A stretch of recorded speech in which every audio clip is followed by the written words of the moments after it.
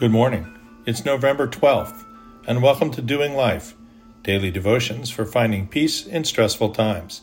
This is the audible companion of the book by the same name. The music you are listening to is Memory by the O'Neill Brothers Group, instrumental. Today's title is Memories. I, even I, am he who blots out your transgressions for my own sake, and I will not remember your sins. Isaiah 43:25. I have discovered in my mid-60s that I often have no problem remembering something I memorized 40 years ago in medical school, but momentarily forget my best friend's name when introducing him.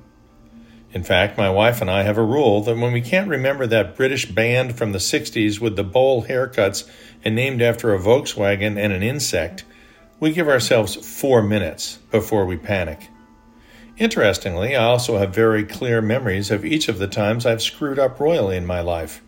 Pretty sure you could throw a lot of the behaviors associated with those times into my personal big bucket of sins. It is sometimes hard to keep in mind, when wallowing in a combination of guilt and self-pity, that my Savior forgave my sins on a hill outside of Jerusalem 2,000 years ago. While memory of our sins tends to be crystal clear, God has not only forgiven us, but He no longer remembers our sins at all. That's pretty incredible when you stop and really think about it. God is omniscient, omnipresent, all-powerful, and the creator of the universe. He can't remember? Really? It almost seems like this falls into the semantic trap posited by the atheist when he asks if God can make a rock that he can't pick up. But Scripture is pretty clear about it. It's not just the passage in Isaiah. It's all over the place. For I will be merciful toward their iniquities, and I will remember their sins no more. Hebrews 8:12 ESV. On top of that, feel free to look up Jeremiah 31:34, Hebrews 10:17, Acts 3:19, 1 John 1:7-9, Romans 8:1. When God decides to do something, there are no half measures. In Isaiah, God promises to forgive the sins of Israel, despite the fact that their hearts were not in their sacrifices, and their sins had wearied God. He forgave them, for my own sake, meaning out of grace, not because they deserve forgiveness. In Jeremiah, God expressly mentions the new covenant that He will make with His followers, in which the law will be written on their hearts, and He will forgive their iniquities.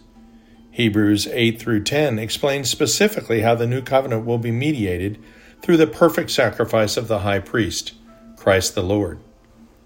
When my patients' aging parents are progressing into dementia, they tell me the process is excruciating.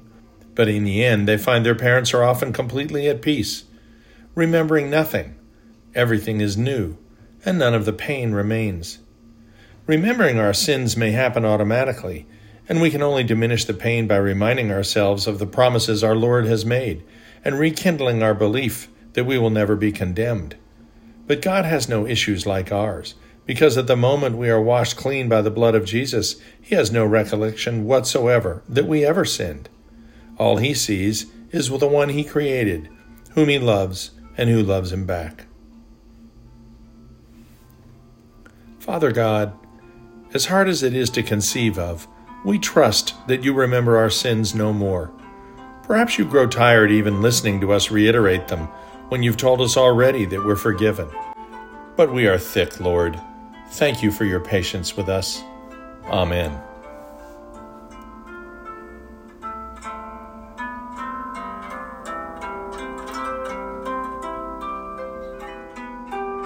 We'll see you tomorrow